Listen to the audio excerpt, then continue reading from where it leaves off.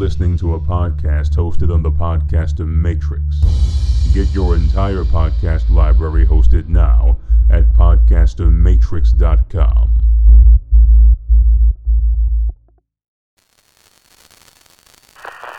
SHIELD. It's an organization that both exists and doesn't exist, all at the same time.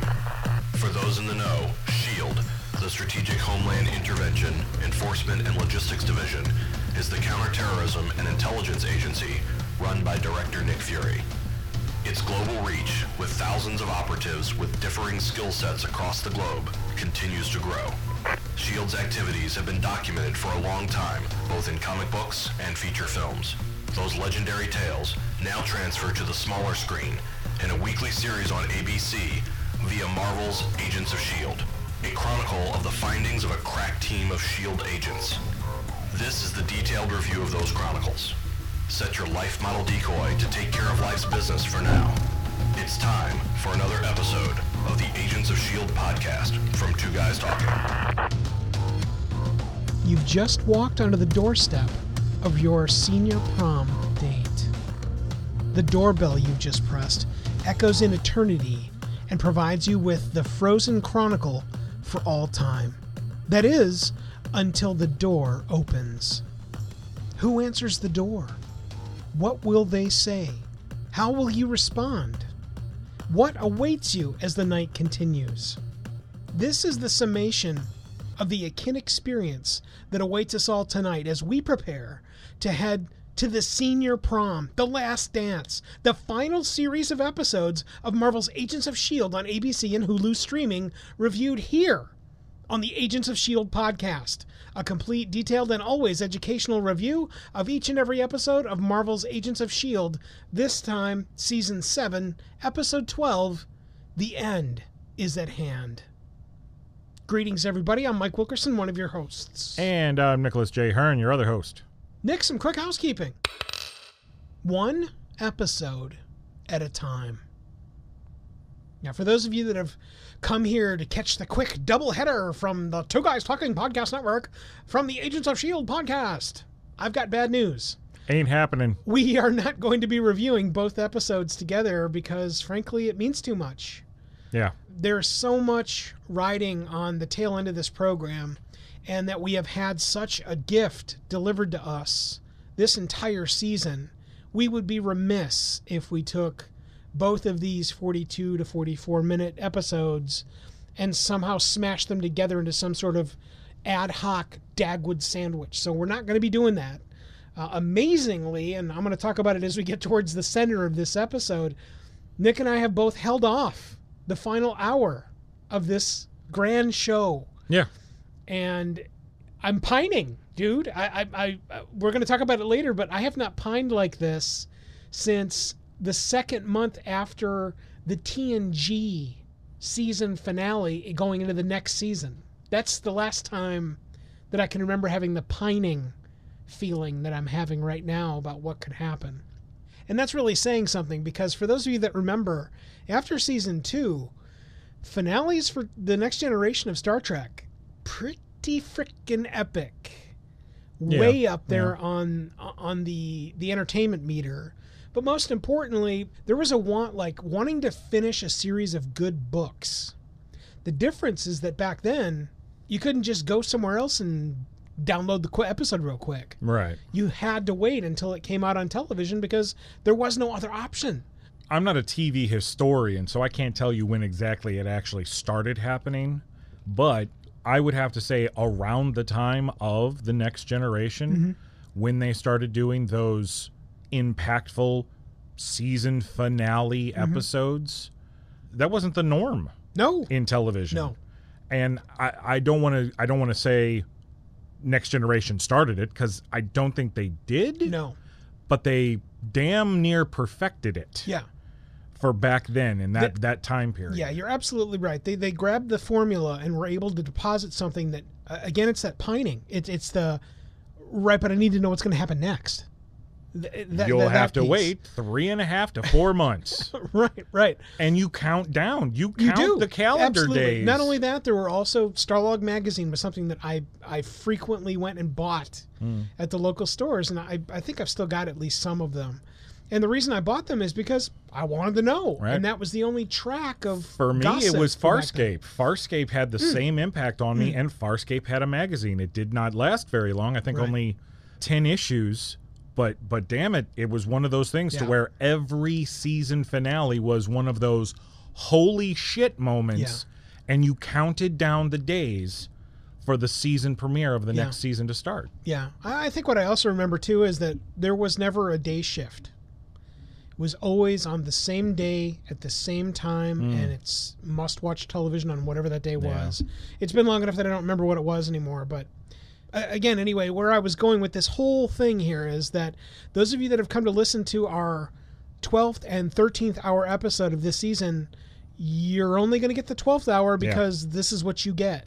And we didn't want to watch the 13th one, but still do these in separate ways because we don't want the ending of the show to influence our rating for this episode. So we are treating this as if only one episode aired this week. Right. Well, and for you and I, one episode has aired. That is true. A farewell to agents. You, the agents. There is an epic farewell to agents, with the agents saying farewell to the fans, that I caught the first 2.5 or so minutes of before they started talking about and saying things that I started to discern may spoil my experience of watching the last hour. I know the video in which you speak.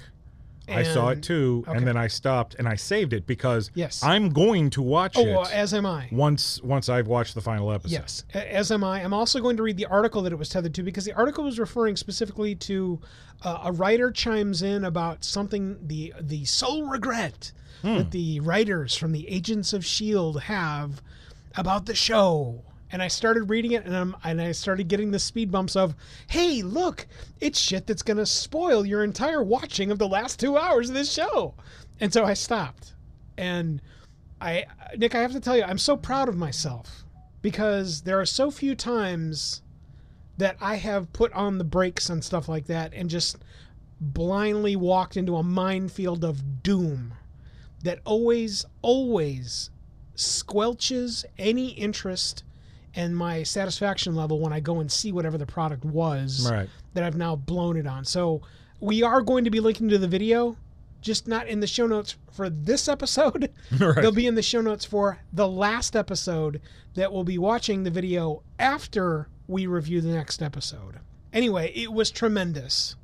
And it is that warm, fuzzy, making you feel like you're part of the program that I wish every program had, that no program has. And so when we start talking about you guys, the listeners, and what we feel watching the program, that's the same element I have that they showcased inside this video. It is tremendous, it is powerful, and I can't wait to finish it next week. That's all I got for housekeeping, guys. It's time to get to our review of the 12th hour of Season 7, the final season of Agents of S.H.I.E.L.D. on ABC and Hulu streaming. The end is at hand. Sponsored by Acoustica's Mixedcraft recording software, Blogger's Bug, and the St. Charles Office Center.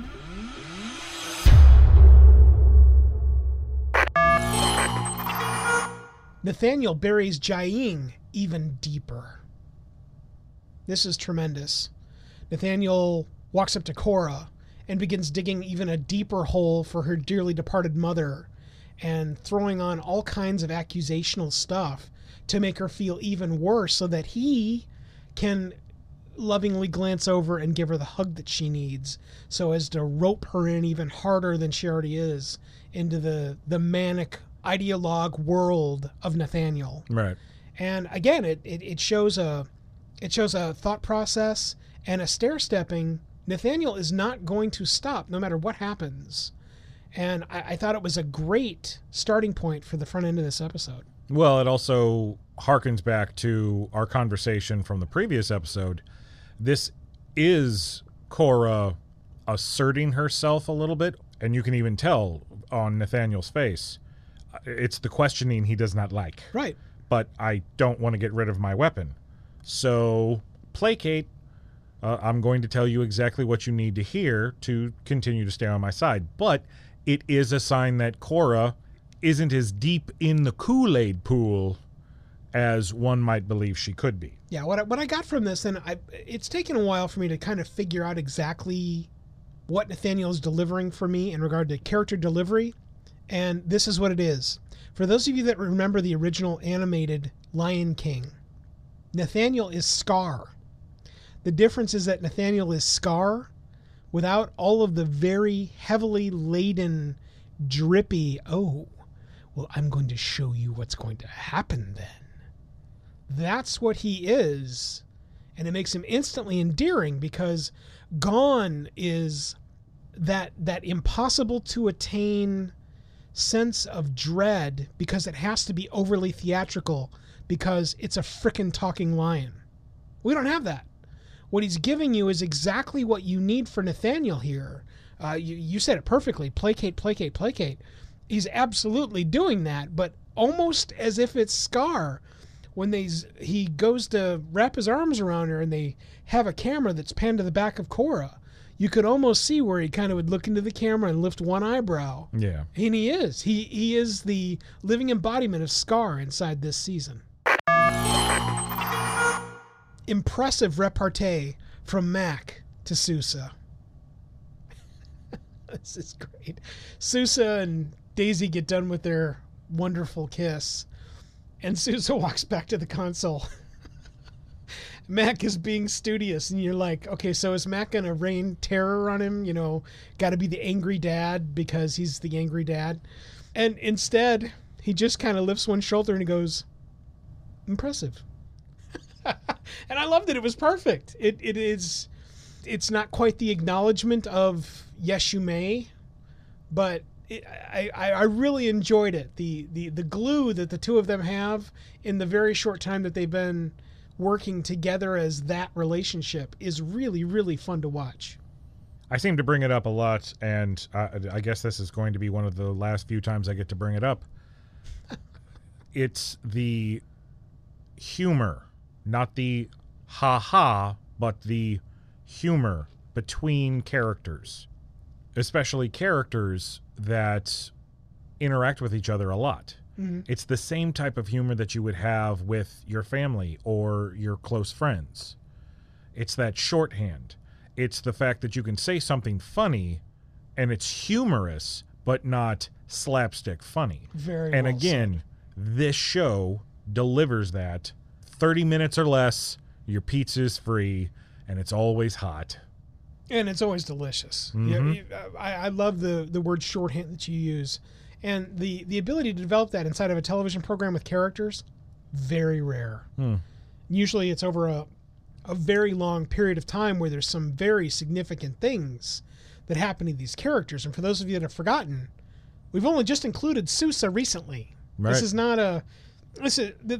not some epic tale of man-man relationship that we've forged over a series of seasons across boundless galaxies, and we don't have any of that. Right. And they've been able to forge it. It's remarkable. They think that there's a secret swirling. This is again wonderful. The building blocks of knowing that something is coming. We already knew something's coming. Hey, ding ding. But the way that they provide you with this very strange, the character tone here at this point in the episode, it's very strange. There's a couple of other times inside this episode where it does exactly the same thing, where there's just it's not bad pacing, it's just strange. And because they've made it strange, it instantly amps up the value of the mystery that's swirling. I think the strangeness where the pacing is concerned for you is you're sitting there thinking the same thing that the characters are thinking. There's no way of getting out of this. Yeah. I mean, what's the point? But of course, they're the heroes, so they're going to keep fighting until there's not a breath left in them. Also, on the bad guy side, what's the point? There is no point for you to fight. We have won. But it keeps on happening.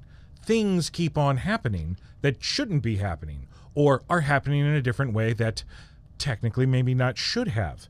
And knowing that there's no way out of this, but hoping that there's some way out of this, anytime we come to one of those moments in the show where they lay on another glaze of mystery, you're like, stop teasing me. Yeah. There's no easy fix for this. Just stop it.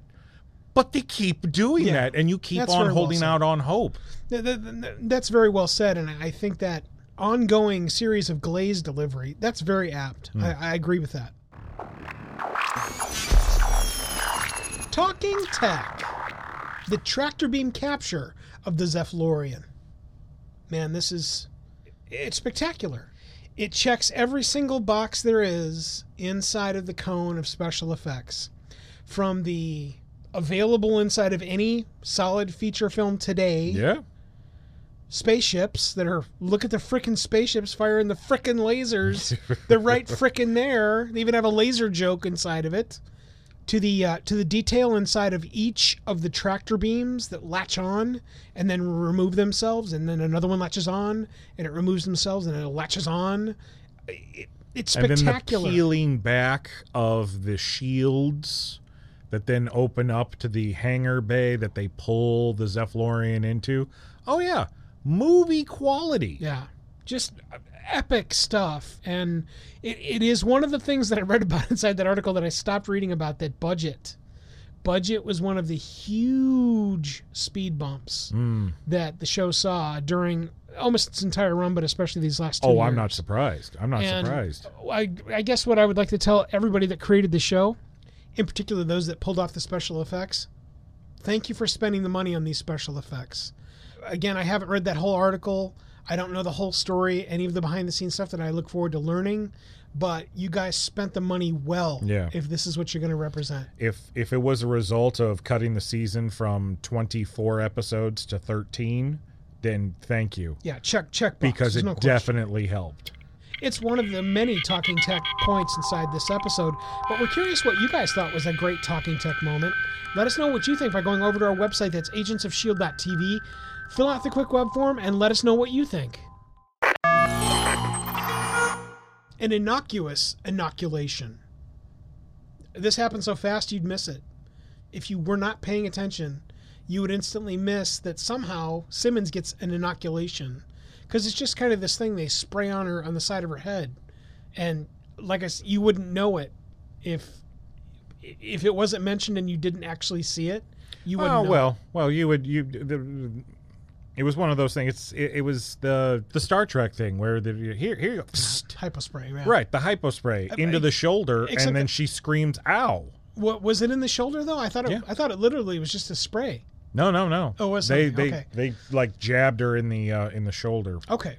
Well, anyway, what I love about it is that But it was so quick. It was so quick. It's so quick. It's so simple. And if you didn't have it, if it wasn't a piece of the story, you'd kind of wonder what's going on. But because of the dialogue, the way that the characters interact, and the story that's delivered, you're right in there. You're right in the pocket the whole way. Every shield base is gone. Now, in case you weren't watching the last end of the episode and didn't happen to see the last time on Marvel's Agents of S.H.I.E.L.D., all the bases are gone. Yep. So for anybody that's still kind of, we're not exactly in a completely different divergent timeline. Yes, we are. Oh, yeah. We are so far out of the spaghetti pot that I dare say that this isn't even pasta anymore.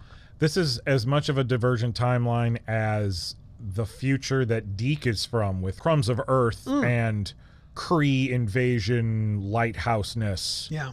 It's as complicated as that, because as we saw at the end of their adventures in the future, when they leapt backwards, that future was still there. The characters that we had watched for that half a season were still there. So you could still save the Earth, which they did. There was no Crumbs of Earth. But you didn't get rid of that timeline. Right. this now, you got to wonder, we're an episode away, and I understand you got to hold out on hope, but how the f*** do we fix this? May's empathy extends to all the bases planet-wide? I guess so.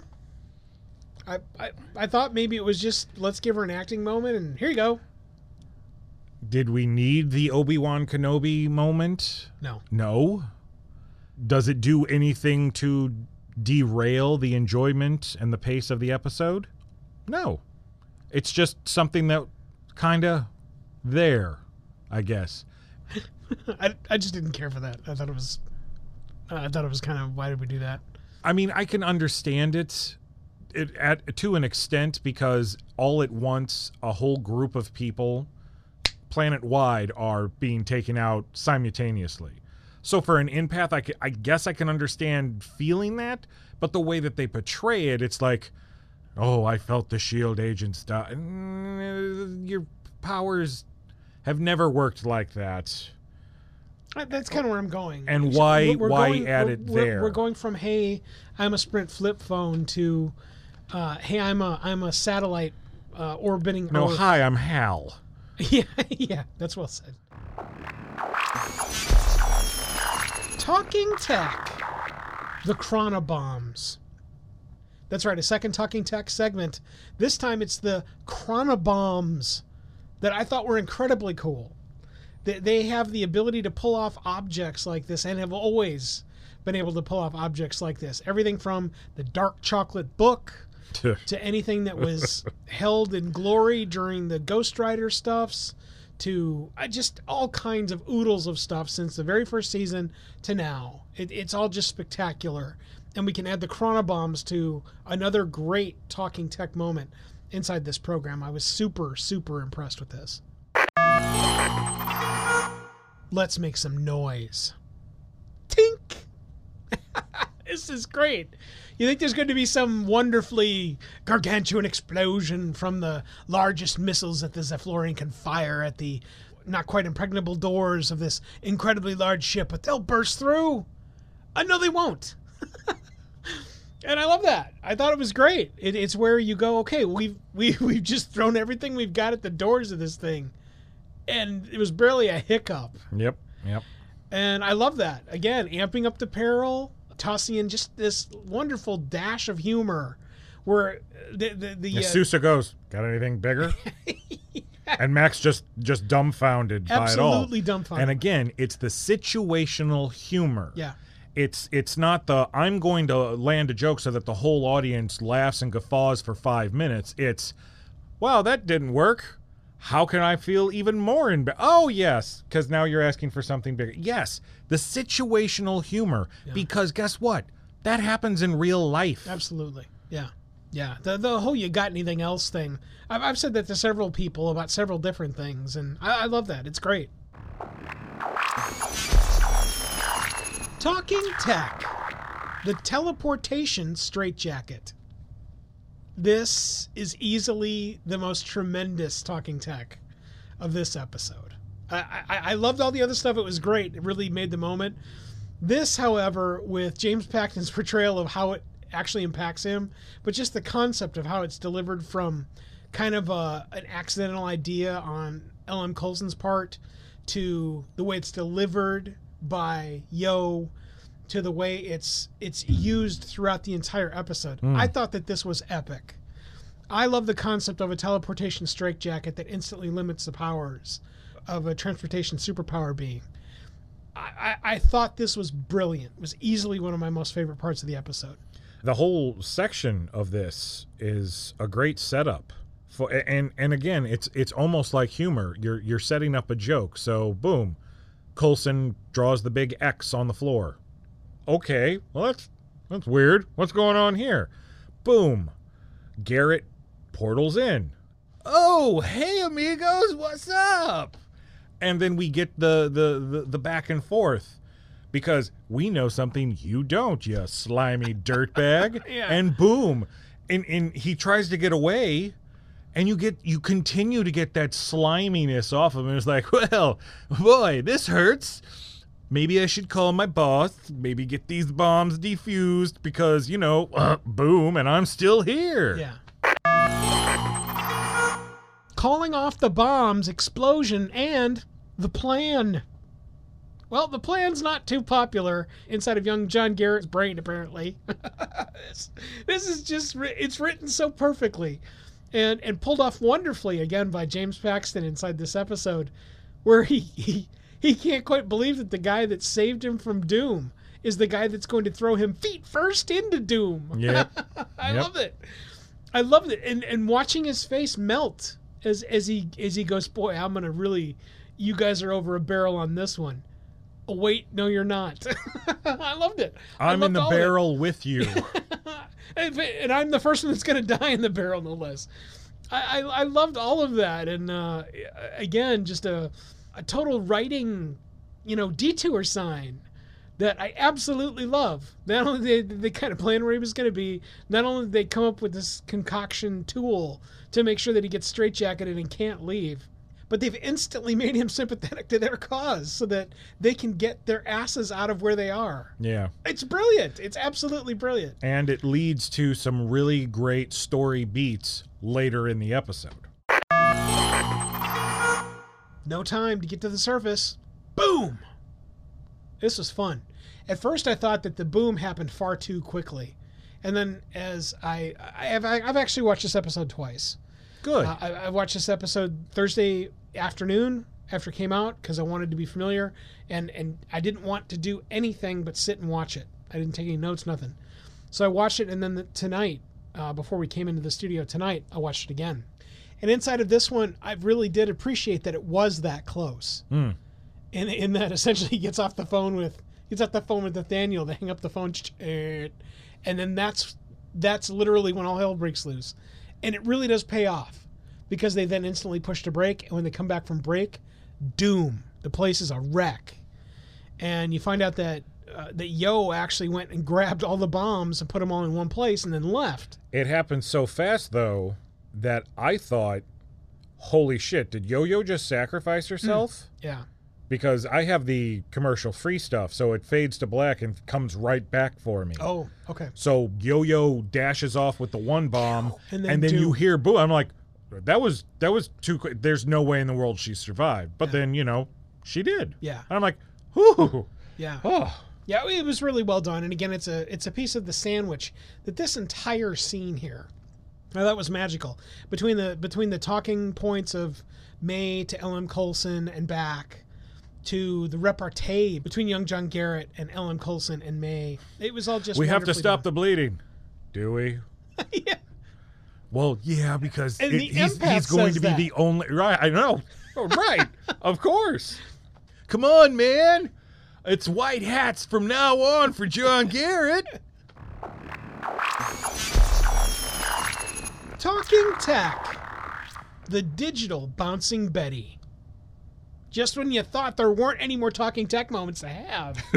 Well, we've got another one here for you guys to chew on. And it, again, is another completely outside the box, out of nowhere.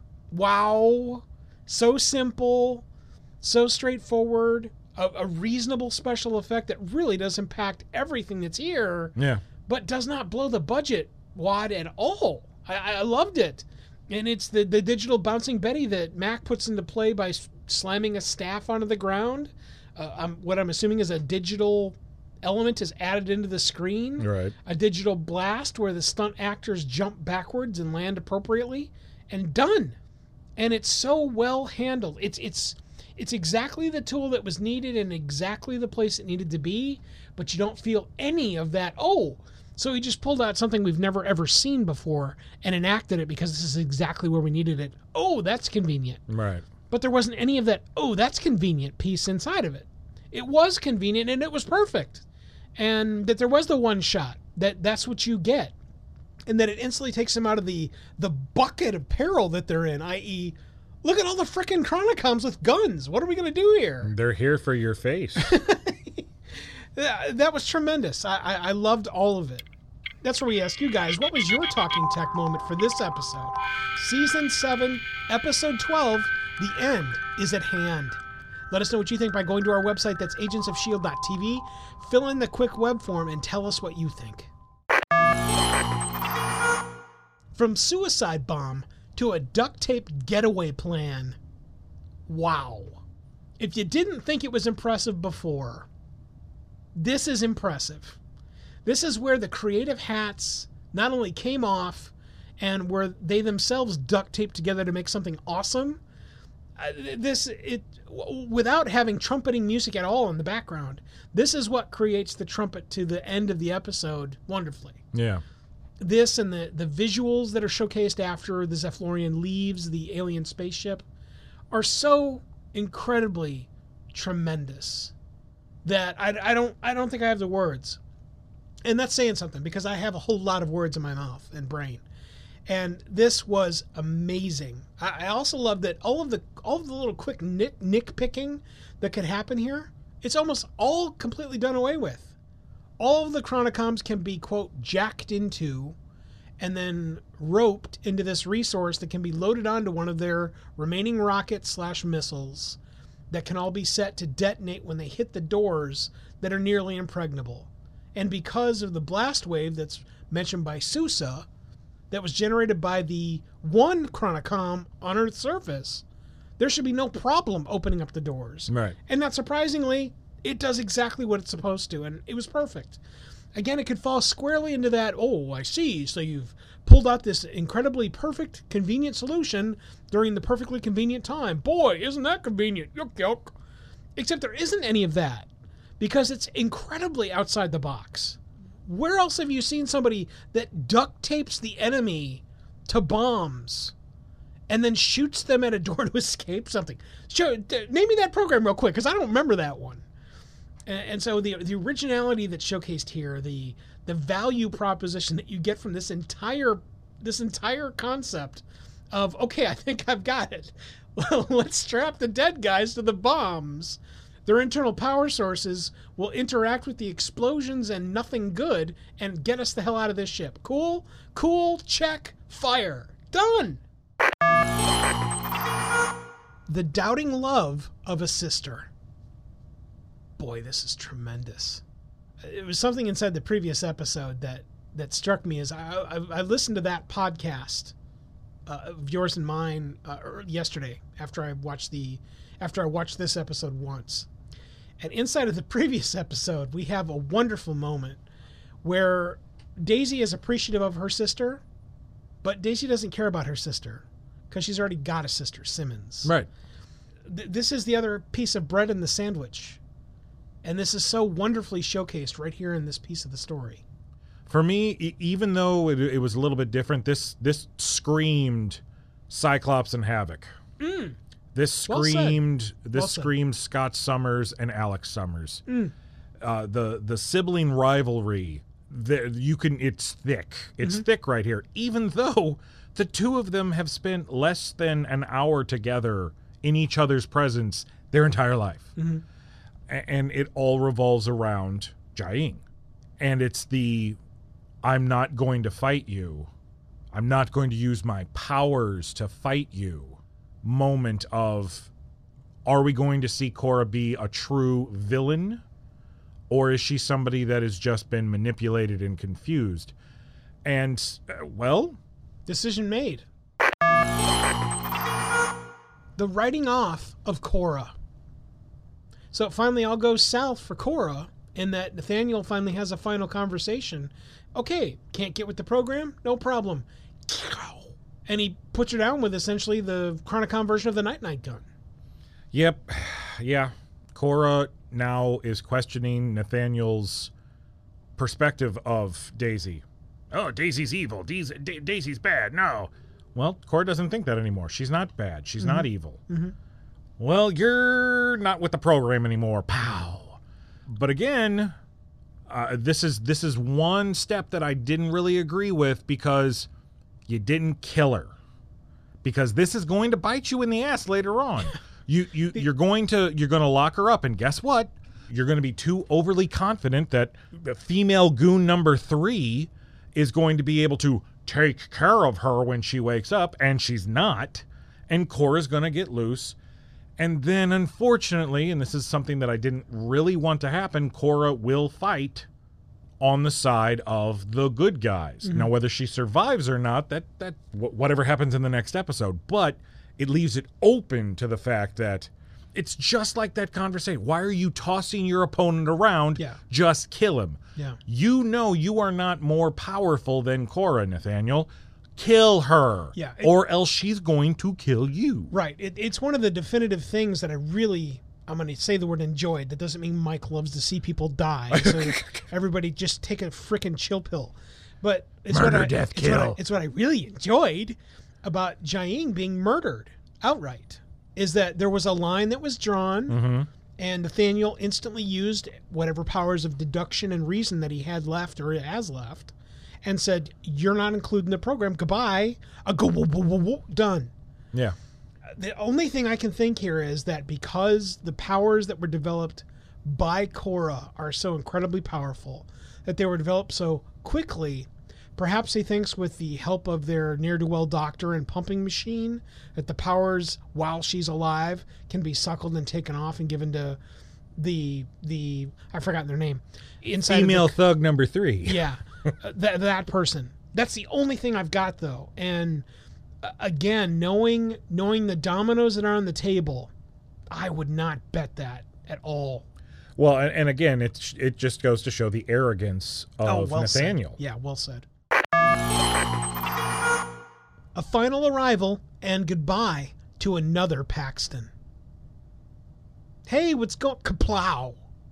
And down goes James Paxton as young John Garrett inside this series. And I'm not telling you that, boy, I couldn't wait for the next season where young John Garrett gets to be a member of the Agents of S.H.I.E.L.D. team, because obviously that doesn't exist and won't happen. Right. But I hated that we had to have John Garrett die again, and so ridiculously quickly for a reason, because it looked like he was reaching. I hated that. I get it, and I get that he's gone, and it is for good. I totally agree with that. I agree with May, but it's not what I was looking for. I was looking for a completely different popsicle. Well, right, but there's no redemption for John Garrett. After everything that he's done, and May even tells the agent that shot him, is like, don't worry about him. This man was a double agent. This man is responsible for killing tons of people, so don't feel bad about it. Yeah. And that's the thing. Just because he says, yeah, white hat now. No. Right. He was a shit before. He was going, even in the previous timeline. Just because, S.H.I.E.L.D. abandoned me. Yeah, well, guess what? Sometimes you have to leave a man behind. Right. Boo-hoo, you survived. It's the spy game. Right. But, you dust yourself off and you go back to work. You don't join Hydra. And in this reality, he joins Nathaniel. So again, and that's an extension of Hydra. Yeah. So again, I knew we couldn't trust John Garrett. Yes. I was surprised that he was taken out so quickly. Yes. But I think that's the whole point. It was, okay, so now we have this reluctant hero that we get to use as our personal taxi. Oh, no, we don't. Yeah. And I agree with that. And I do like that aspect of it. I like that our incredibly convenient personal concierge of travel is now no longer here. I do dig that. I do dig that, and there's absolute reason for it. The Western Union concept for 084s. Wow. This is something tremendous that instantly made me well up inside with pride about a piece of story that was showcased, for those that either haven't seen it or forgotten, inside of the second Back to the Future film, where suddenly there's a messenger, and there is a messenger with a message that is instantly interesting to us, but it's not from somewhere recently. It's from decades ago. Yeah. And this piles on top of that even more so, along with a bunch of lore, legend, and I think what really impacted me the most here is that it's legacy. It's not just this guy was sent because he was told to do so. It's family that people from the past have carried this burden and have known that they need to do X at the end of this run to make sure things happen, and they did it. I love every single piece and shred of this. I think it's incredibly well done. It's so incredibly underdeveloped because of where it appears in the series. What I really wish could have happened is that there was maybe another 4 or 5 episodes where the culmination of these people could have come to a rally point or been guided to a rally point, where I do wish there were some more episodes and more effects budget and storytelling money, and there just wasn't. So you've got to take what you get, which is a series of cases or canisters on the top end of this bar that is the safe house, and I love that. I think that's great.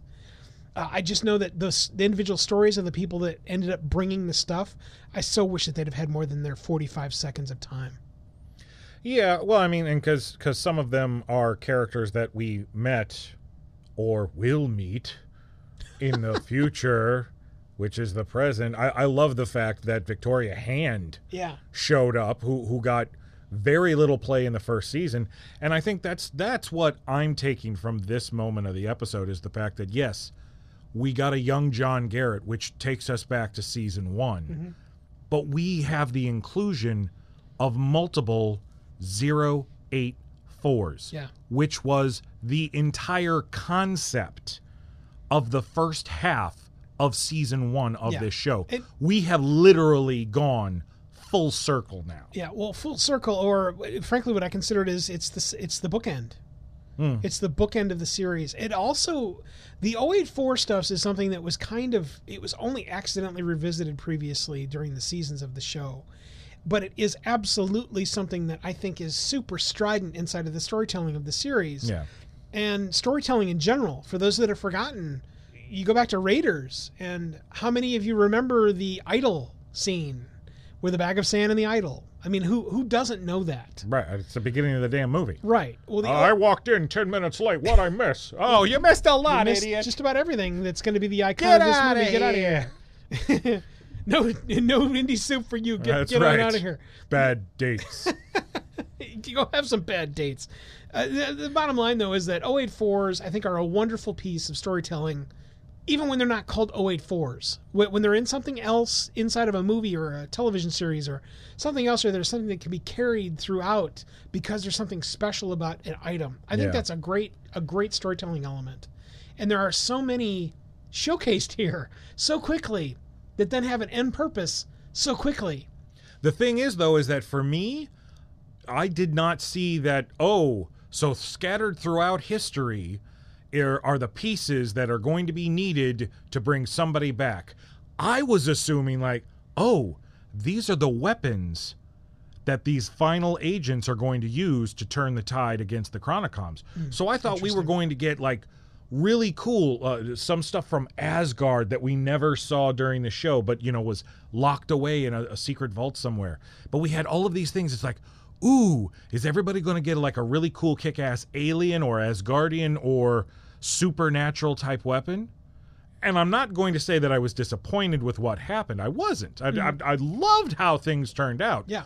But just imagine, what if every surviving member of S.H.I.E.L.D. had some kind of cool tech, 084 tech, that they could use to fight the Chronicoms, and that's how they win. Akin to what happened after the Battle of New York. And the stuff that happened inside the front end of the Spider-Man film, where Adrian Toomes, as a contractor, gets the contract to clean up after the Battle of New York. Except you don't get that, sorry.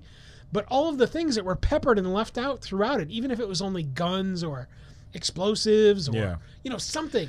It was the thing that I feel Agent Carter could have built off of. Without question. Because the 084s back then would have been just out of your mind sci-fi. You have hit it wonderfully. What if we're talking about what if an Agent Carter? What if inside of an ongoing Agent Carter series that was not killed in season 2, but inside of season 3, 4, and 5, you get an 084 that is eventually delivered inside of the end of this program. Yeah. It would have worked. About it could have been nice. That. So anyway, this is striking. The concept of 084s is something I hope does not die with Agents of S.H.I.E.L.D. because it's absolutely viable. It was viable when we first concepted it inside of the front end of this show. It was viable when we concepted it in Thor. It was viable when we started talking about the 084 concepts inside of any series that we've glanced on, and it can live on. It just has to be talked about. Odd pace on re-meeting Simmons. Again, I've talked about odd pacing inside of this and the cumbersome nature of the pacing, but it all feels intentional. That was the good part of it. It's not like, boy, that's goofy, that doesn't belong here. That's not what I'm talking about. It was just intentionally odd, where she's acting like a scared schoolgirl that's meeting someone that she doesn't quite trust and or know. Yeah.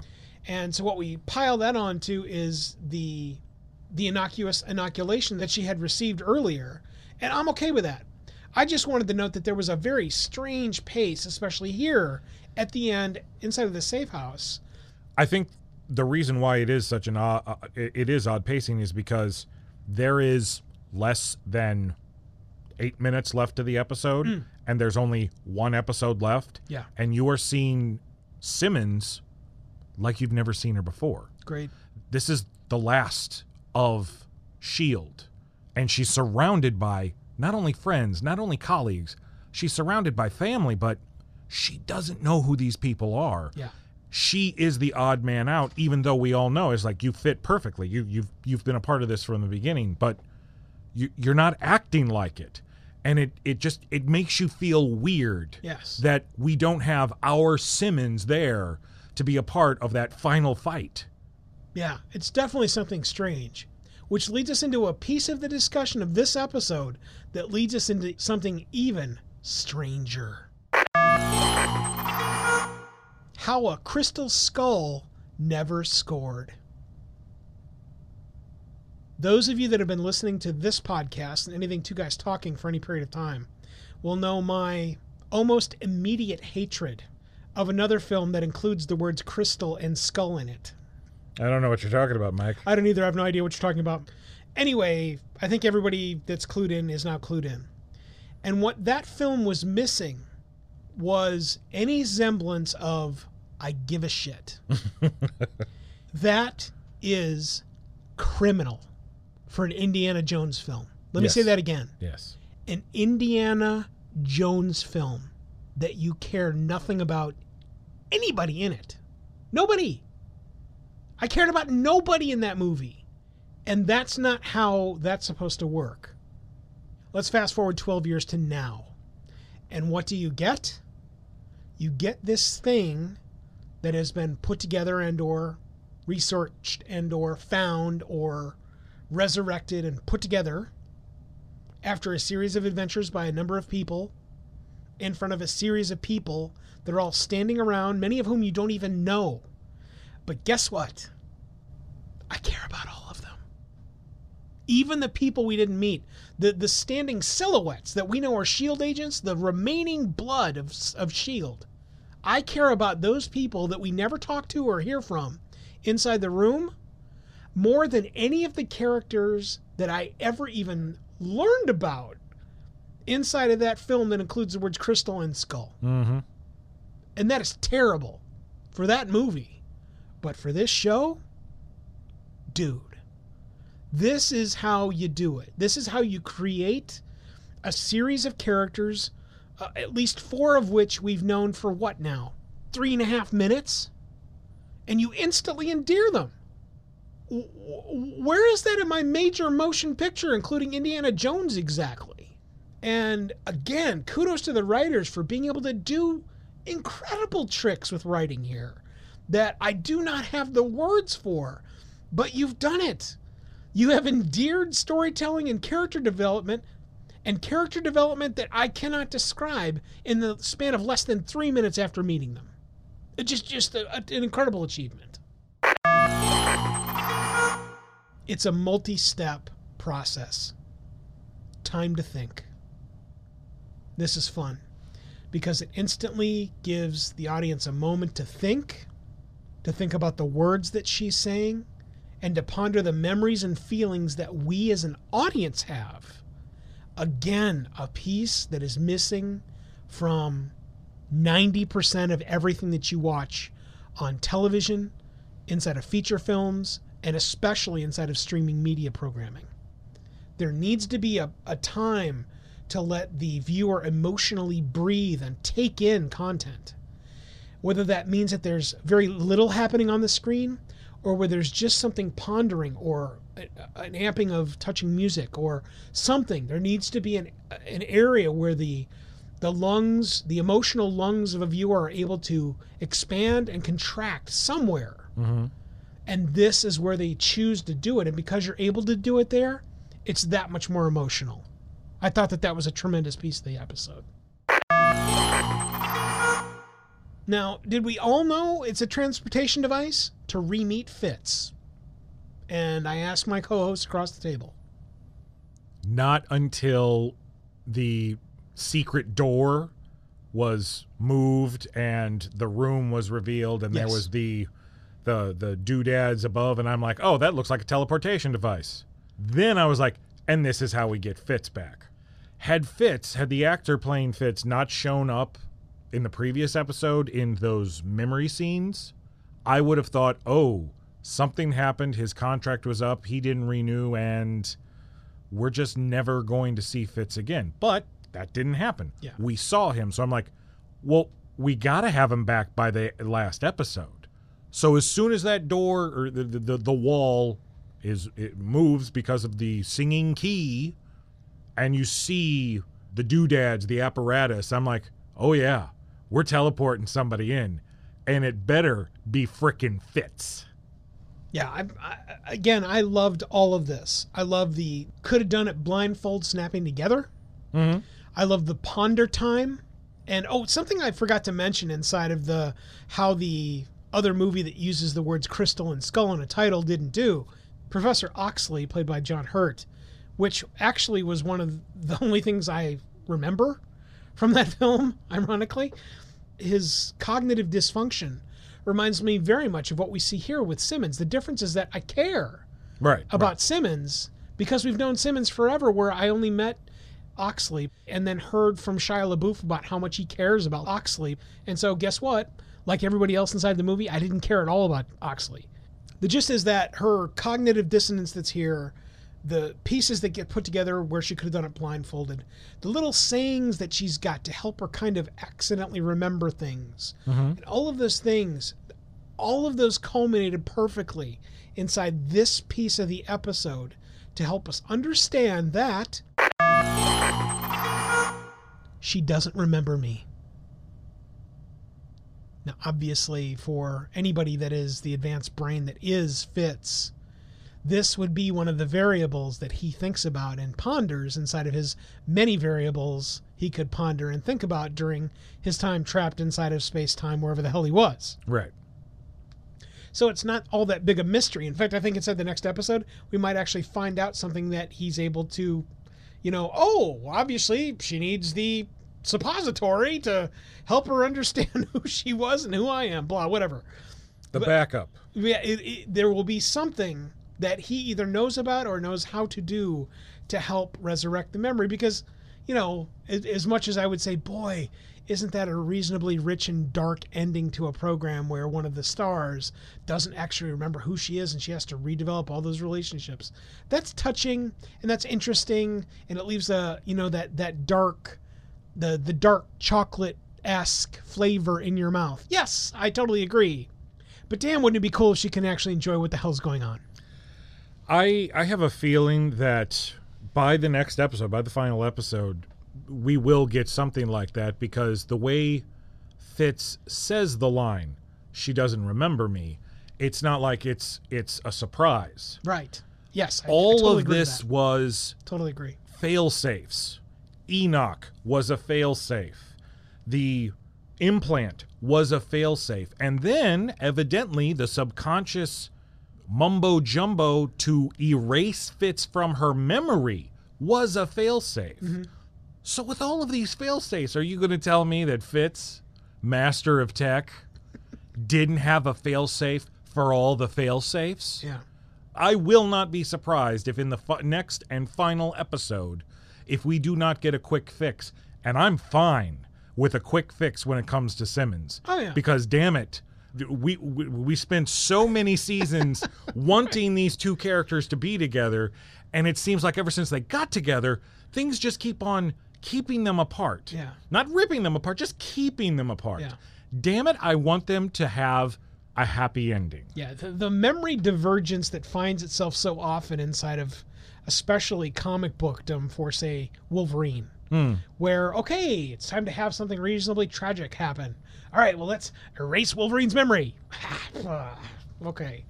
Again? Really? Well, erase his memory, implant false memories. All of that. You know, all of that. That was the 60s, 70s, and the 80s for poor Wolverine. Yeah, and I have no interest in anything like that. It's not that I want a bow on it, but I want to be able to have Simmons enjoy the end of the show with us. Mm-hmm. A nice stinger and title. This season's stingers have been so incredibly juicy and succulent, and insert any one of a number of other food-related words that instantly makes this that it's the piece of the luscious steak that you get knowing that you finished the steak on your plate, but au contraire, mon frere, here comes Juan with another steak for you in the form of next week's episode. And this one is no exception. I love what's being presented here and the stark nature of what they showcase in regard to Sybil. I love the set, that it's so incredibly just nothing.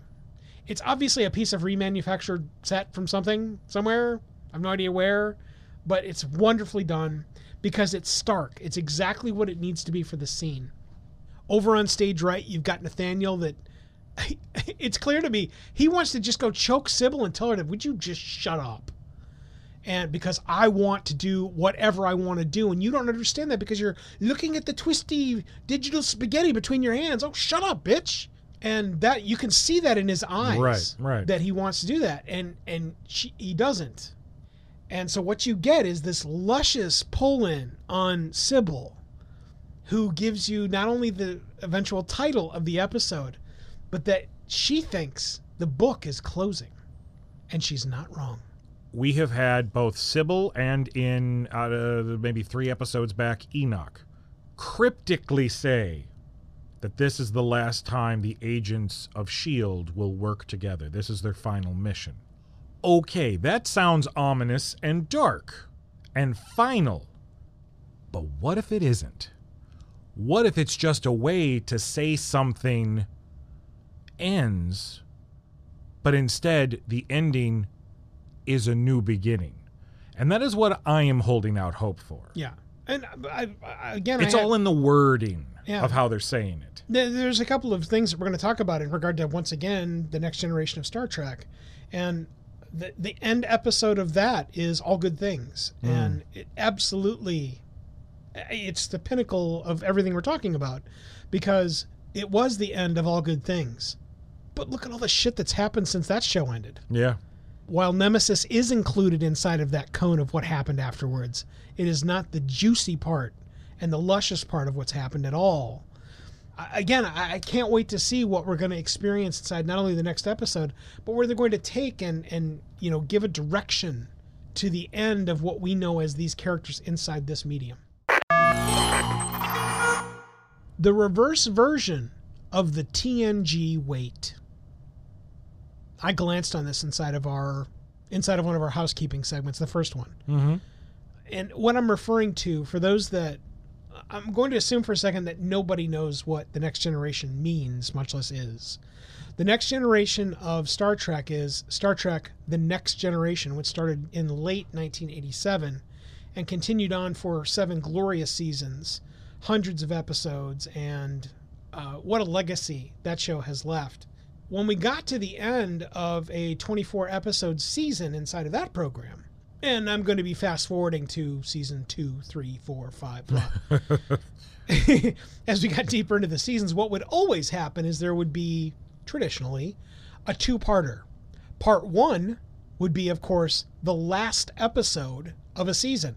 So you get to episode 24 and you'd have, ding, part 1 of whatever the storyline's going to be. And at the end of part 1 of that season, there would traditionally be what we now know and has always been called a cliffhanger. Mm-hmm. And the cliffhanger is where a piece of story is happening, not so strangely like in Toy Story where Woody and Bullseye jump off the cliff and are flying through the air, and we'll be back next week with the rest of the story. Thanks for coming, kiddos. Have a good night. Well, it was the same concept. The difference is that you couldn't come back next week with the Next Generation because the television show had to be made over the course of the next 4 months. Right. And so fade to black, blue letters, to be continued, ... And a roll swelling credits. and a swelling horn. Swelling horn, roll credits. Yeah. And it was tremendous. It was tremendous every single season. I mean, it was the pinnacle of entertainment intake. The only thing that sucked about it was those 4 months. Mm-hmm. Because Yeah. you now have 4 months to wait to know what the hell happened at all. Because there was no internet, there was no gossip stream except for the magazines that we talked about. And a few other things, maybe a Star Trek convention, where even then the actors were sworn to secrecy and couldn't tell you anything anyway. So again, what I loved about the end of this episode is that because of the way you and I have chosen to intake this and then the last episode, we have a micro version of what happened with the TNG 4-month wait. And that you and I are actually going to wait, it's not 4 months, it's not even 4 days. It's about 48 hours. And only because we're busy. Right.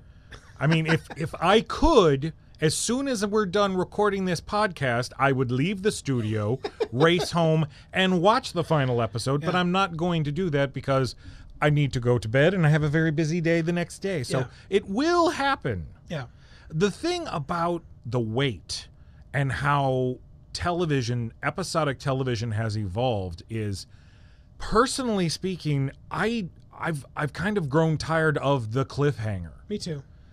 Because it was done all the time back when we were imbibing television. Yeah. And it evolved, and I'm glad that it evolved because now what we do is by the end of a season, typically, doesn't always happen, and it's not for every show, but typically for all the shows that I watch, you have a resolution to your main storyline that has been running throughout your season by the end of your final episode. But there's something else that happens that will propel your story in the next season, and it's that little taste of it. It doesn't necessarily affect your main characters because usually they don't know that it's happening. But for you, the viewer, they show you something to... Now you want to come back next season, don't you? Yeah. And I really like that. And ironically enough, because of COVID, most of the shows, because for those of you who don't know, me and a couple of my other friends, we do a pop culture geek type podcast called My Big Fat Pull List. And we talk about the TV shows that are based off of comic books all the time. The CW has the majority of the DC stuff. The Arrowverse is what they call it. Well, this last season, because of COVID, most of those shows didn't end the way that they were supposed to because they couldn't finish filming their seasons. So this was the first time we ended up with fade to black, swell a horn, to be continued, ... And I got to tell you, I didn't like that because it was like, no, we're supposed to resolve this and then go on to something new. So again, I can appreciate how things used to be. I'm glad they have changed. And the thing is I'm actually kind of worried because I don't know what to expect moving forward because COVID is still a thing. It will end. I'm very confident of that. I don't know if it's going to end soon, but it will end eventually. And we've got a long time to wait before that happens. And what will happen to our imbibing of television if television can't be created?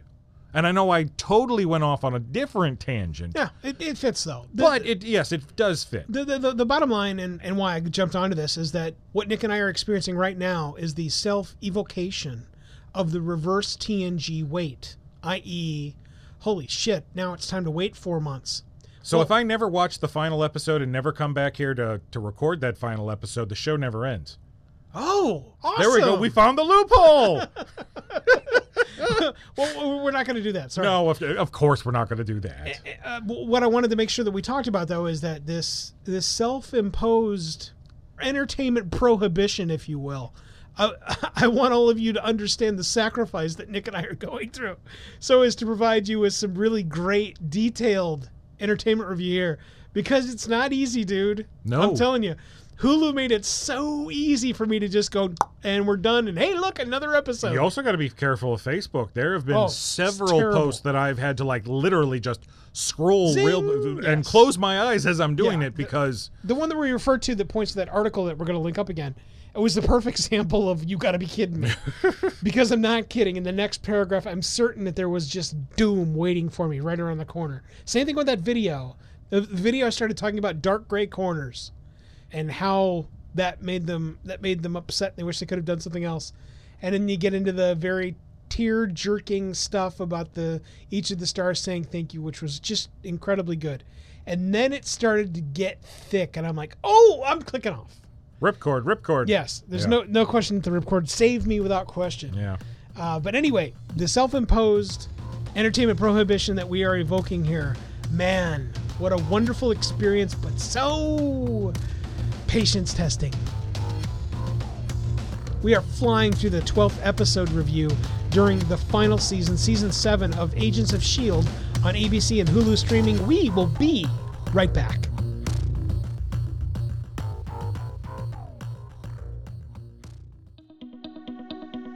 Thought about a career in voiceover? Need a great, cost-effective on-hold message for your organization or business? Don't know where to start? Check out The Voice Farm, your one-stop shop for voiceover needs. Check it out now by accessing The Voice Farm at voicefarmers.com and see what difference can be made with a company that is truly outside the box. From the Voice Box, voicefarmers.com. That's voicefarmers.com.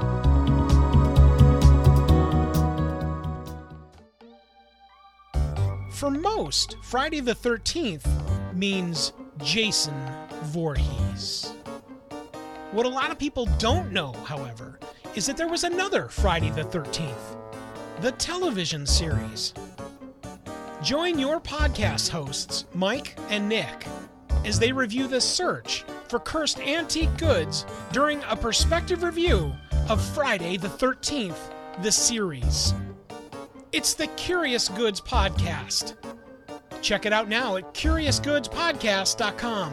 That's CuriousGoodsPodcast.com. Wouldn't it be cool if your advertising could last forever? It can, with perpetual advertising. Here's how it works. Magazine, radio, and television ads are efforts that people might see or hear once, and then they're lost forever. Perpetual advertising provides you with the chance for repeat exposure and replayability weeks, months, even years after it's originally inserted inside a podcast. So even after your advertising is included in a podcast years ago, those efforts are still impactful, providing you with true return on investment. Real impact, thanks to perpetual advertising. Are you ready to change the way you and your company or organization advertises? Find out more and launch a unique perpetual advertising effort right now by visiting twoguystalking.com/sponsors.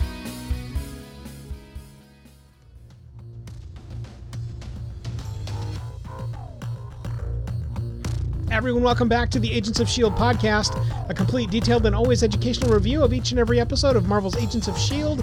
on ABC and Hulu streaming this time. Season 7, the final season. The next to final episode, episode 12, the end is at hand. Every time we come back from break, Nick and I open up our S.H.I.E.L.D. dossiers.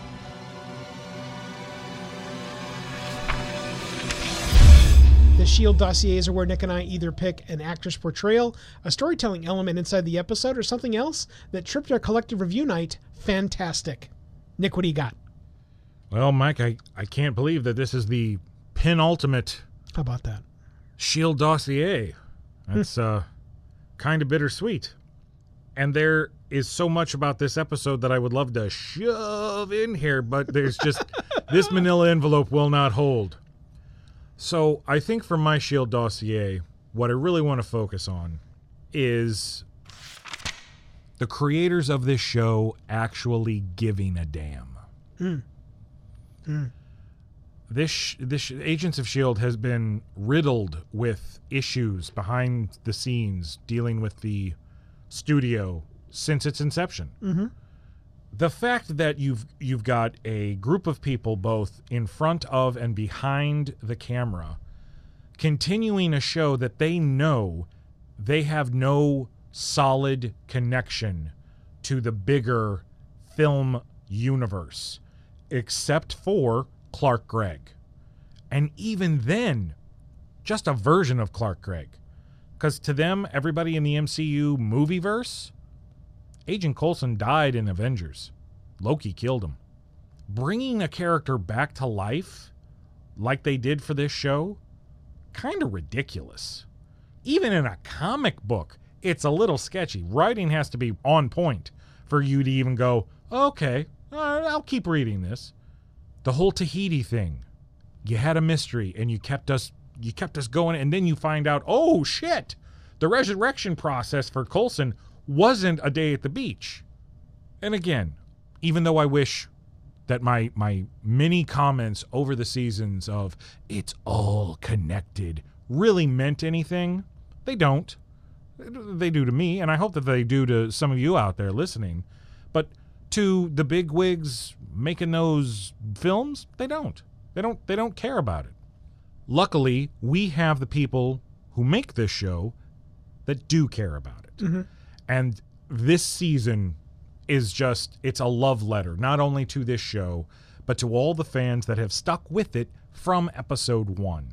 So my S.H.I.E.L.D. dossier is definitely just praising everybody involved in this show for all of their hard work, for all of the unappreciated work that they've done to keep this show going.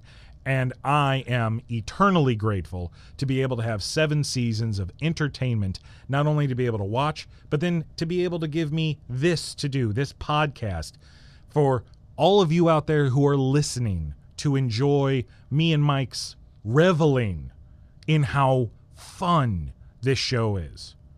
And that is my S.H.I.E.L.D. dossier. I have no idea how to follow that up with my tiny, minuscule Post-it note. It's okay. Next week, for the final episode, I won't have anything. It'll be really small. No soliloquies for me next episode.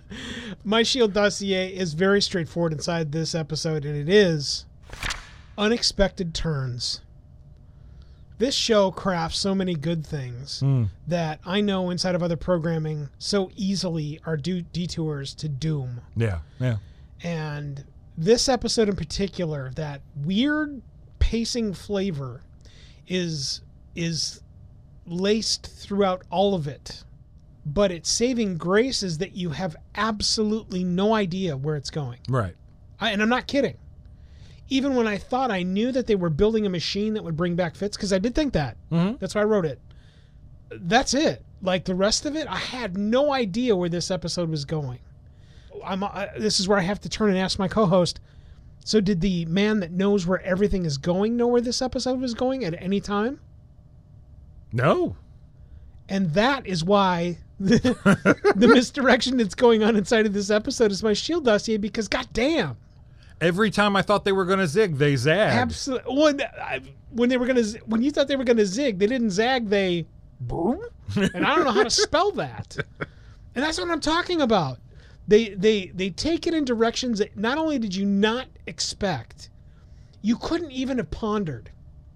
You could not have pondered. I kept on expecting a giant fight while they're on the ship. But I never, for once, thought Sybil was just going, it doesn't matter. We won. So go ahead and do whatever you want. Right. The front end of that is perfect, where you've got Daisy and shotgun wielding Mac doing all creepy. It's and dual pistolero Sousa waiting for the door to open, and he looks over at Mac and goes, "You think they're doing the same thing on the other side of the door?" I totally got a kick out of that. And it's finally somebody says it, because nobody has ever said that in the history of film and television. And it was glorious. It was glorious. The unexpected direction taking that this show provides us for makes me marvel. And that is my S.H.I.E.L.D. dossier. It's where we ask you guys, what was your S.H.I.E.L.D. dossier for this episode? Let us know what you think by going over to our website over at agentsofshield.tv. Fill out the quick web form and tell us what your S.H.I.E.L.D. dossier was for this episode. Episode 12, the penultimate episode of Agents of S.H.I.E.L.D.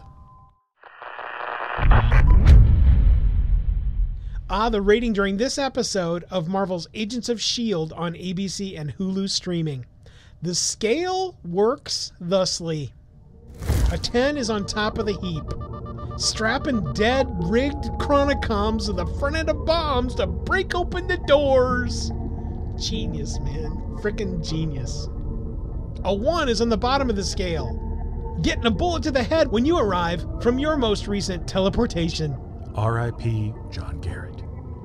Again. Everything starts at a 7 as an average. The numbers go up with positives. The numbers go down with negatives. And Nick, there are no halvesies. Nick, what do you got? It's a 10. I got nothing else to say about it, man. Really? I was hoping for another at least You want me to go on another 6.5 diatribe? minutes locally. That'd be I great. could. No. Or I might just save that for the final episode of this show. Oh, please do. Because I'm pretty sure it's going to happen. Although it won't happen during the rating because, we're going to be gushing every single second, exactly, every single minute. Exactly. Yeah, there's no reason for me to draw this out any further. Yes, I rate this episode a 10. This episode was so bizarre because it went against everything that you would think an action, fantasy, sci-fi show like this would do. Yep. Absolutely everything. Yeah. While some people might find that a little off-putting, I sure as hell didn't. No. It kept me glued to the TV because I start off reclined like, all right, let's watch the second to last episode of Agents of S.H.I.E.L.D. And by the middle of the episode, I'm done reclining. I am now sitting on the edge and I am watching. Yeah. And then all of a sudden, the S.H.I.E.L.D. logo comes out. I was like, what? Oh, this is it? This is it's over already? Son of a bitch. Yeah. So yeah, of course, this is a 10. Yeah. I too give this a 10. And that's See? where we ask Short you and guys. simple.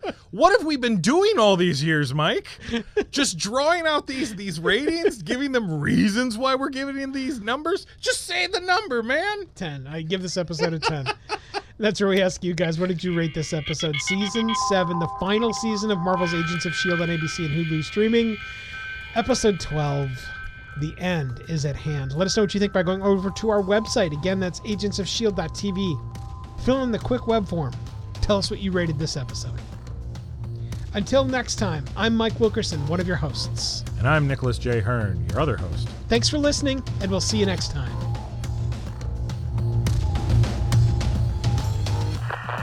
We're thankful you were able to review this covert communication, reviewing the most recent episode of Marvel's Agents of S.H.I.E.L.D., a chronicle of the stories and soon-to-be legends on ABC. Be sure to tune in to our ongoing top-secret communication with agents all over the globe via our Facebook presence immediately. Facebook.com/S.H.I.E.L.D. podcast to be the first to be made aware of Agents of S.H.I.E.L.D. news, the arrival of our newest reviews, and more.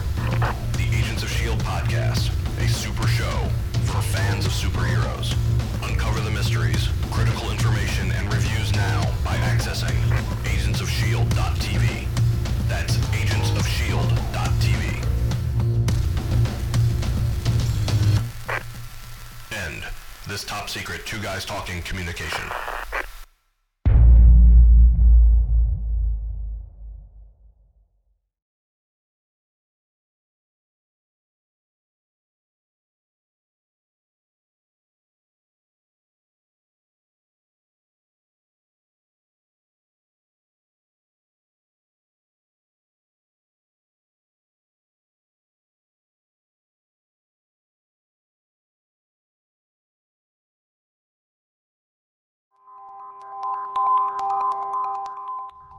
Final answer sound test. This is the final answer sound test. I don't know what the final question was to give you a final answer. So 72. Good one.